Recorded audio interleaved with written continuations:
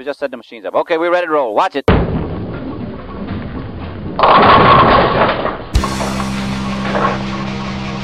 Hey, knucklehead.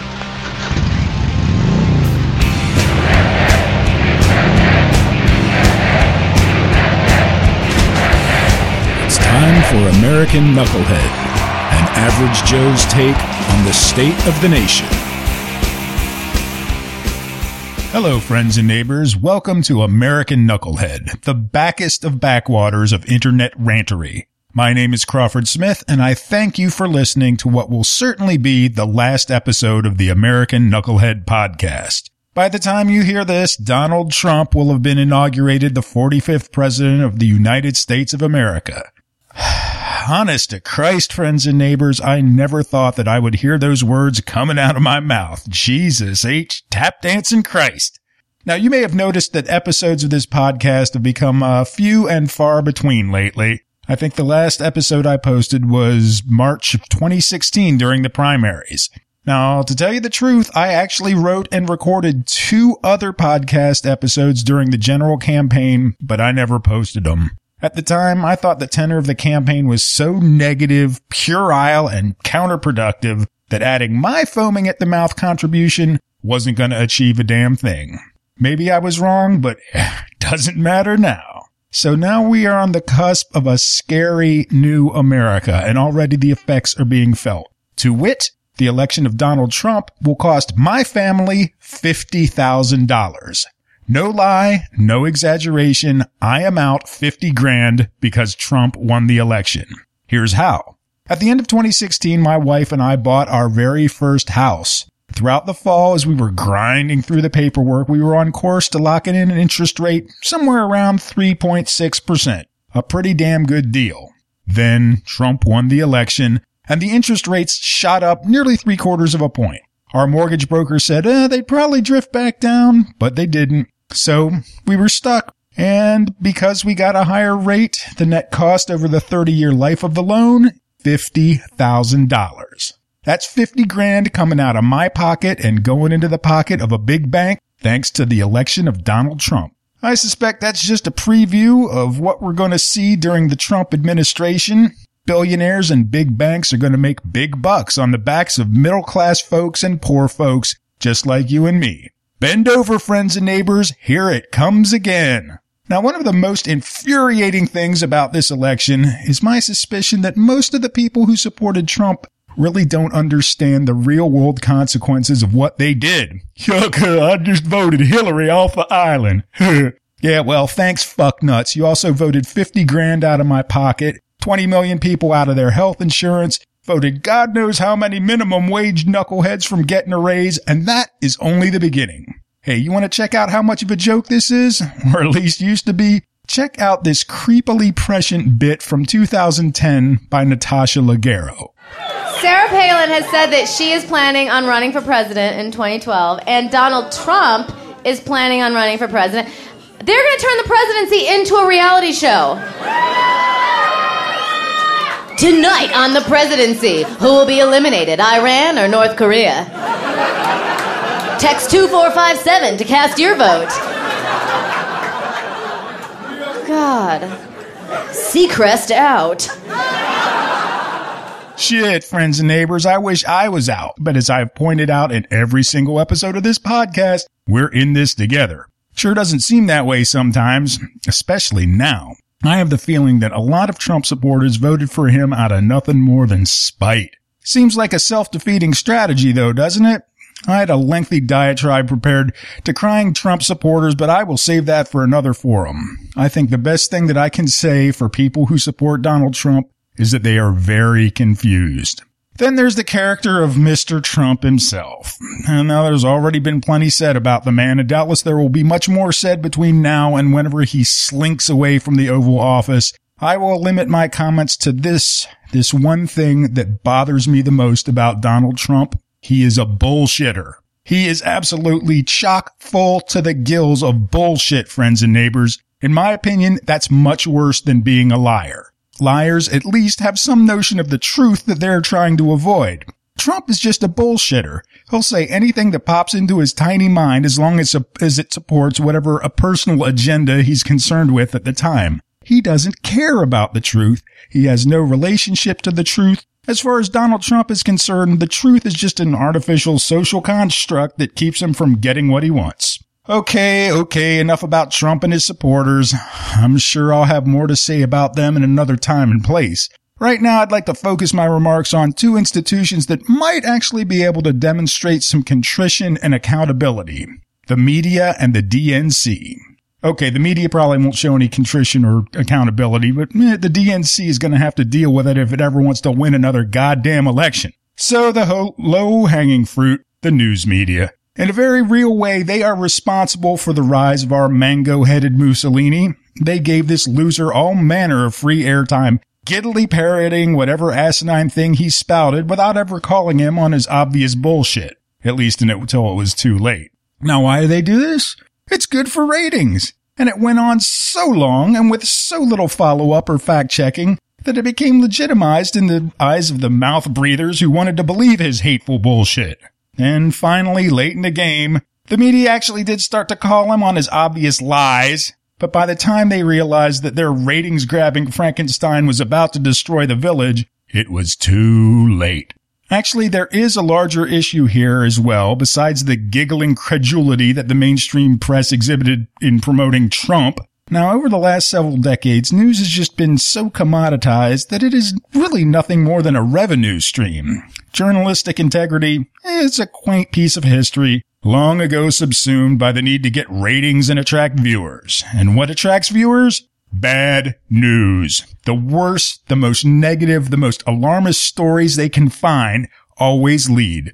Nothing but bullshit and bad news through every 24-hour news cycle, friends and neighbors. Now, the upshot of this is that nitwits, ding-dongs, and others who tend to vote Republican get riled up really easily by a constant drumbeat of negatively exaggerated news stories. They develop really screwed up worldviews, and it leads to decisions like Donald Trump would be a good president. Anyway, the point of this ceaseless peddling of scare stories is it leads people to make bad decisions. Especially if you stop, use a little critical thinking, take a look at the situation, and then realize that most of the shit that's being broadcast doesn't really seem to be real. Now check this out by Bill Hicks. You know my problem? I watch too much news. I don't know if you've ever sat and watched CNN longer than, say, 20 hours in one day. I've got to cut that out. You ever watch CNN headline news for any length of time? It's the most depressing fucking thing you will ever do. War, famine, death, AIDS, homeless, recession, depression, war, famine, death, AIDS. Then you look out your window, it's just...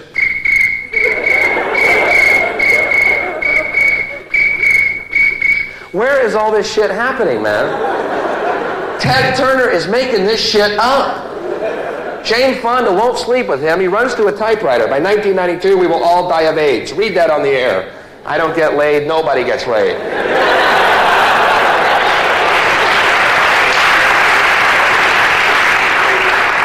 I mean, I'm writing Jane Fonda. Will you fuck this guy so we can get some good news, please? I want to see a well-laid Ted Turner newscast. Hey, it's all going to work out. Here's sports. A big stupid grin.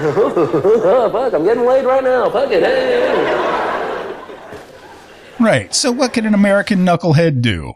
Well, what I did was quit paying attention to CNN. Basically, I decided to conduct an experiment. For the last month, I quit the news junkie habit nearly entirely. I quit obsessing over news feeds and websites, avoided social media, and instead, I got a subscription to the Sunday New York Times. That's my main source of news now.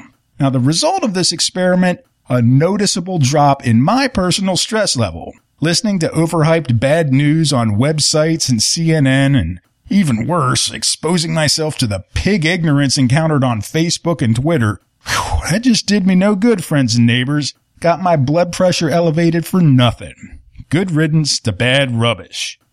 So that's the news media, but the other object of my ire, and the one I hold in most contempt for the installation of Trump as our commander-in-chief, is the Democratic Party itself. In short, they shoved a highly unpalatable candidate right down our throat and expected us to swallow it and like it. Well, it sure as hell didn't work out that way, and I can only hope that the DNC has learned from its arrogance.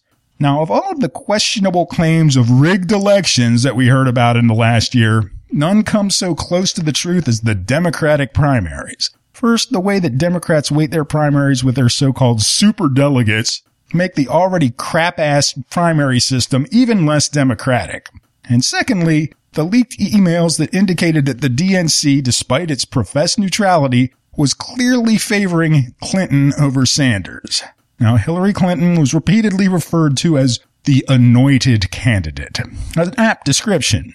Essentially, the DNC pretty much decided that Clinton was going to be their candidate come hell or high water. They chose to ignore the momentum from the Sanders campaign and railroad Clinton onto the ticket. Problem with this is that the country was fucking sick of the Clintons 20 years ago.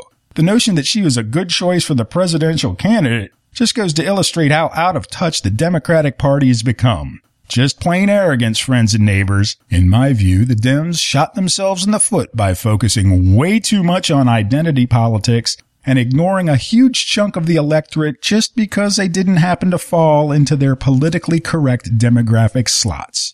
Basically, they spent way too much time and effort sucking up to special political groups, most of whom didn't even bother to show up to vote, or if they did, they voted for Trump. Now, the really tragic part of this story is that Sanders had a good shot at connecting with the disaffected voters who supported Obama in the past, but pulled the lever for Trump when they were behind the curtain and no one was looking. I just hope the Dems learn from their mistake and put together a leadership coalition that will attempt to connect with all American knuckleheads, even if they're white or straight or male or what have you. So where does that leave us now, friends and neighbors? It kind of feels like we're up shit creek without a life preserver. Now, I've been trying to take the long view, certainly a good tactic for right now, and look at the bright side. Certainly a cloud as dark as the Donald Trump presidency must have some shiny lining, right? Now, one topic that I've nattered on about in previous episodes of this podcast is the topic of change. It's been pretty clear to me that the recent course of America's social and political structure was unsustainable. Change is going to happen whether those benefiting from the status quo liked it or not. Well, friends or neighbors, we got our change, but it sure wasn't the one that was going to be beneficial to the country. Still, it illustrates that a lot of American knuckleheads are ready and willing to accept some sort of change. It's just a shame that the only real agent of change we were offered was the pathological dingbat who sorta won the election. The really sad and ironic part, as I've already mentioned, is that Bernie Sanders really represented the sort of positive change that would have benefited the vast majority of American knuckleheads. With Trump, the only people who are going to benefit are the bankers and the billionaires. Another missed opportunity for change was from the third parties. Back when I was young, dumb, and full of baloney, I was a supporter of the Libertarian Party. Now, my zeal for the libertarian cause waned drastically when I actually met and started to talk to some of the nut jobs that flocked to that banner, but I still have a soft spot in my head for them. That's why I was disappointed with their choice of Gary Johnson as a candidate, a man so out of touch that he thinks that Aleppo is one of the Marx brothers. Ditto for the Green Party, who fielded a living caricature of itself with Dr. Jill Stein. So now we're still stuck with our moribund two-party system, and I still think that needs to change. Hell, as I've blathered on about before, friends and neighbors, there are a lot of things about our electoral system that need to change. The crummy primary system certainly does. Why should a handful of goobers and flyover states get to decide who makes it to the bonus round? I see no reason why the primaries can't be held on the same day. I mean, we really need to shorten our tortuously lengthy election cycle anyway. And another change that desperately needs to happen is the elimination of the Electoral College. I've always thought this anachronism would be a front and center for the chopping block, especially now, but this doesn't seem to be the case. Occasionally I'll see articles about this or that effort to do away with this turd in the punch bowl of American democracy, but sadly these effects seem to be relegated to the tinfoil hat fringe of political discourse. And for all the talk of change, how much change does Donald Trump really represent? Not a lot, really. Basically, we can look forward to more of the same atavistic greedhead bullshit we saw under George W. Bush. Trump is not new and fresh. He's a 70-year-old rich asshole who's been shoving himself in the national spotlight for over 3 decades. Nothing new there except for the utter lack of disregard for honesty, humility, or integrity. For all of its reputation for innovation, it sometimes seems that Americans have a pathological aversion to change. I was talking about the Electoral College. I mean, why the hell is that old piece of crap still around? And there are plenty of other examples of changes that would be really useful, yet never seem to happen. The metric system? Hell yes. I work in architecture, and feet and fractional inches is just a stupid way of measuring. Daylight savings time? Completely worthless. This isn't the 19th century anymore, friends and neighbors, and we're not an agrarian society. Paper dollar bills, pointless and money wasting, yet we continue to cling to our singles like jonesing crack addicts. So, I'm about out of it, friends and neighbors. I'll admit things look pretty bleak. Throughout the course of this podcast, I've advocated what I call the homeland improvement. Basically, it's the idea that our country needs some work, that we collectively need to roll up our sleeves and deal with some serious issues to help renovate our home. Alas, it seems that we've opted for misdirection and scapegoating instead of real change. I started this podcast as an appeal to populism, the idea that most American knuckleheads are, at their core, kind, decent, and generous people. I tell you, after this last election, I'm not so sure that I believe that. We Americans seem to be very easily manipulated into nasty infighting by special interests who profit from the status quo. Still in all, despite all of the bitter rivalry and political differences, I believe that there's still much more that unites us than divides us. We all want to feel proud of our country. We all want to feel as though we are making a positive contribution to our communities. We all want to be fairly compensated for those contributions. We all want to feel that we are safe in our daily lives and that our loved ones are also safe. We all want to be secure in knowing that if some unforeseen disaster occurs, that our lives will not be disrupted or destroyed. I could go on, but I think you get the idea, friends and neighbors. Given the wealth and technological advancement that the United States enjoys, I see no reason why these humble wants can't be achieved. If only we had a system of politics that would work towards these goals in a reasonable and equitable manner. I think it's possible. Eventually. Of course, we'll have to overcome a lot of our fears and resistance to change, and to have the intelligence and determination to stand up to those vested interests who tell us that it cannot be done. So before I sign off for the last time, I want to rehash my 3-point plan for homeland improvement. So all this feel-good love burger stuff I'm talking about might actually stand a chance of coming to pass. First, electoral reform, and especially campaign financing reform. Until we can take the big money donors out of our democracy, our representatives will never truly represent us. Second, healthcare reform. There's no reason why the United States of America can't make sure all of its citizens are healthy and productive without having to pay through the nose for it. Finally, education reform. Americans should be able to educate themselves, expand their minds, and learn useful skills without having to go up to their eyebrows in debt. It's pretty simple when you get down to it. So that's it, friends and neighbors. For good or ill, I've said my piece, at least in the context of the American Knucklehead podcast. To those of you who have listened over the years, you have my deepest appreciation. And I'll end as I always have on the thought that summarizes the entire American Knucklehead philosophy. Y'all be good to each other out there. We're in this together.